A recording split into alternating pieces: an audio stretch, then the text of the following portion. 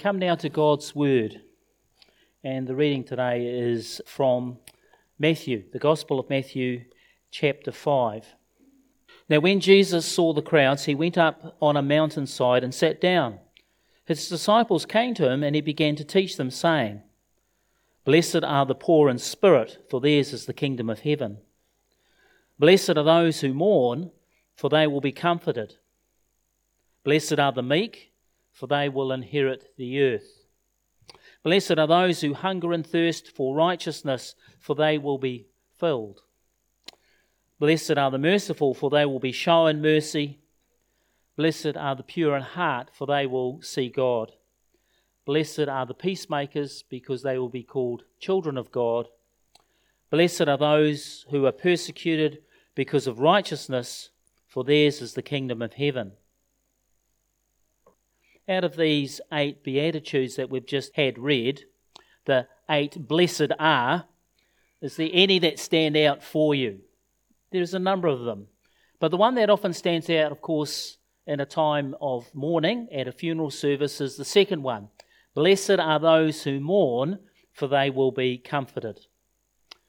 What an encouraging promise to reflect on at this time as we mourn the loss of someone we love, respect, and dearly miss.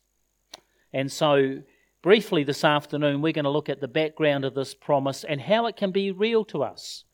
I mean, how can we be comforted as we mourn? How can we be consoled, encouraged, even blessed in our time of grief?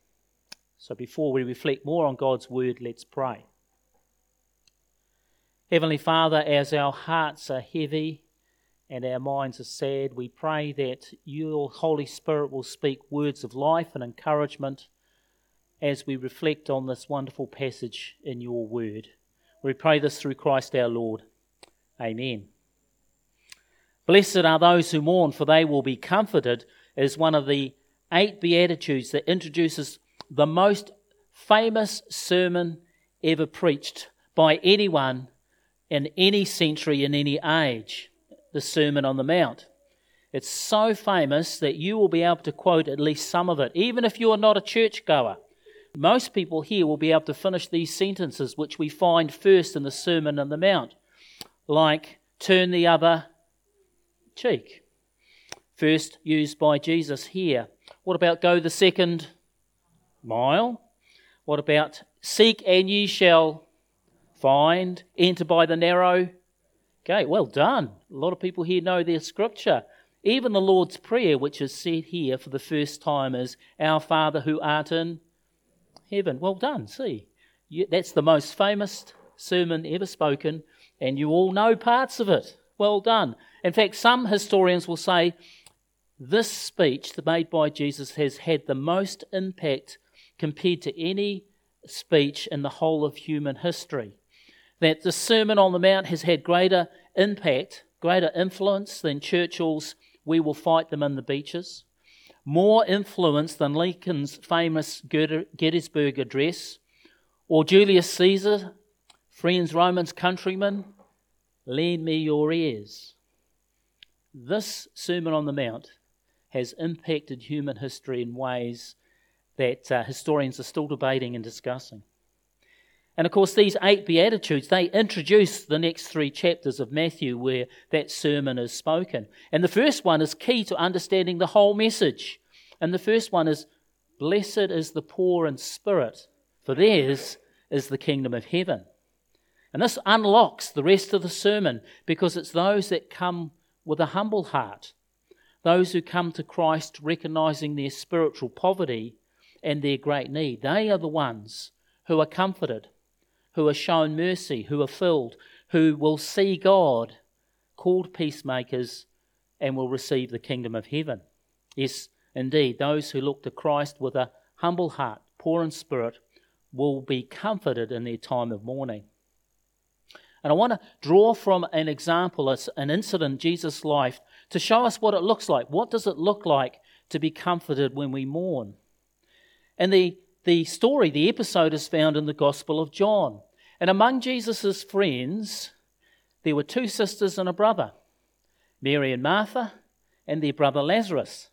And Jesus loved to stay in their house as he travelled around Israel, and they welcomed Jesus in with open arms, and he clearly enjoyed their company. However, one time when Jesus was on his travels, the brother Lazarus, he fell sick and sadly died. Now, it took a few days for the news to reach Jesus and then Jesus to travel to the family home.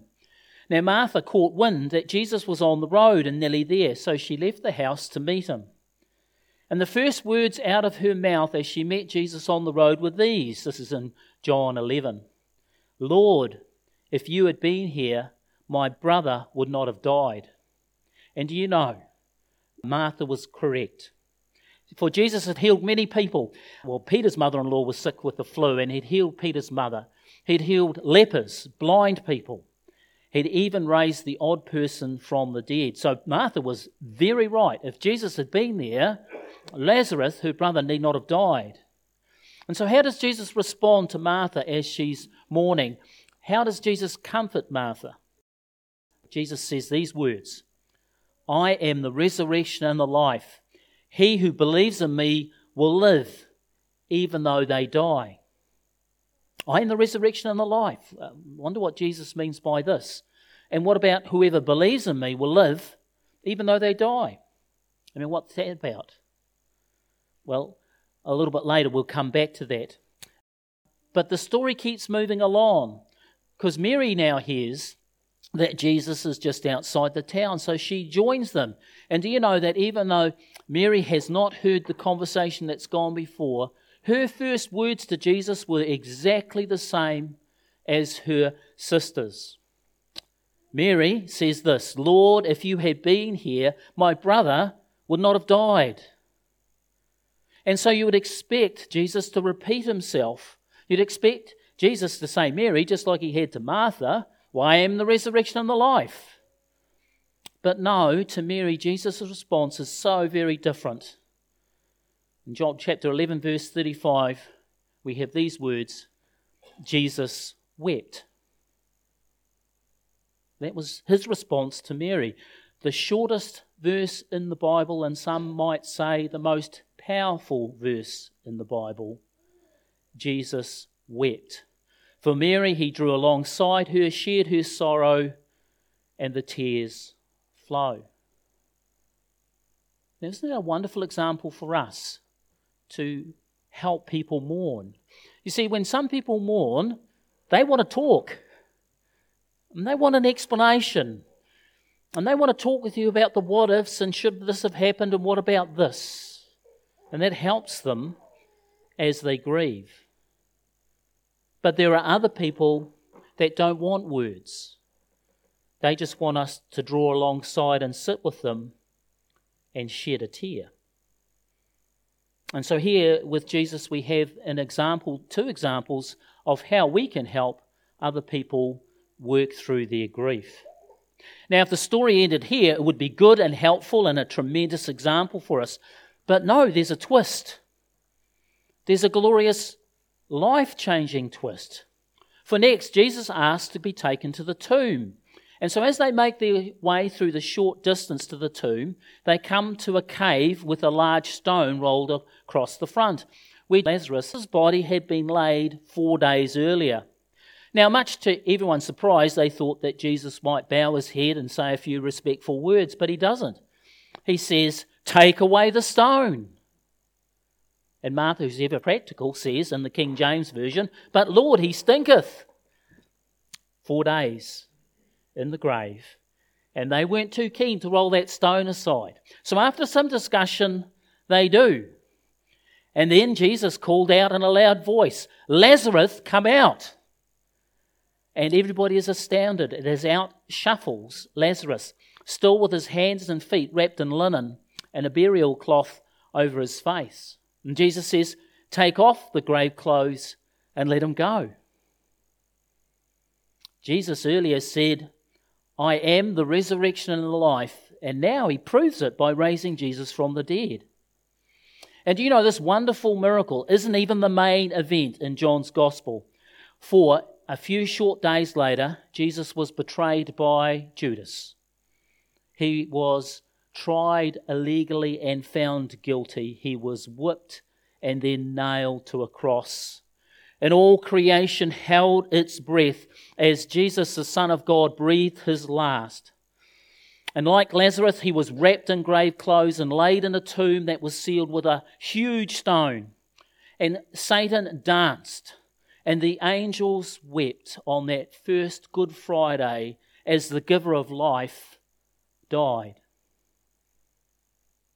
But 3 days later, a surprise, a marvellous surprise, a wonderful surprise, a totally unexpected surprise, because as the stone is rolled away, it's empty. The grave has been laid bare. Death could not hold Jesus down. Christ, the resurrection and the life, has broken the chains of sin and death and was raised from the dead. And it was our rebellion and our sin, our lostness, that had him nailed to the cross. The punishment that we deserve has been laid upon Jesus, so we could be set free and have eternal life. This is the good news of the gospel, John 3:16.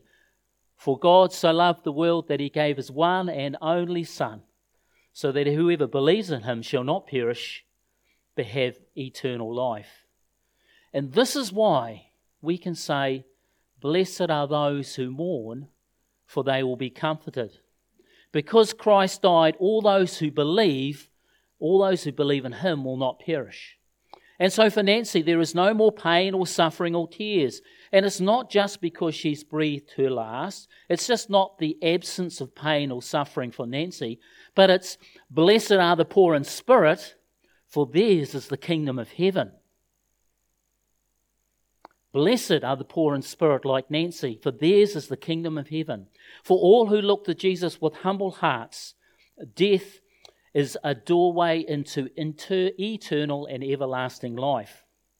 And this is our comfort for us who are left behind as we grieve and miss Nancy dearly, and we will miss her. And there will be tears, and there will be an emptiness. And in this time, as we cried, Lord, if you had been here, my loved one would not have died. Sometimes Jesus will come and whisper in your ear, I am the resurrection and the life. Even when you die, you will live. And there will be other times when we cry, Lord, if you had been here, my loved one would not have died. And instead this time we hear no words, but just a touch on our shoulder and looking up to see Christ's tear-filled eyes looking down at us. Eyes that carry our sorrow and bear our grief. Because blessed are those who mourn, for they will be comforted. Let's pray.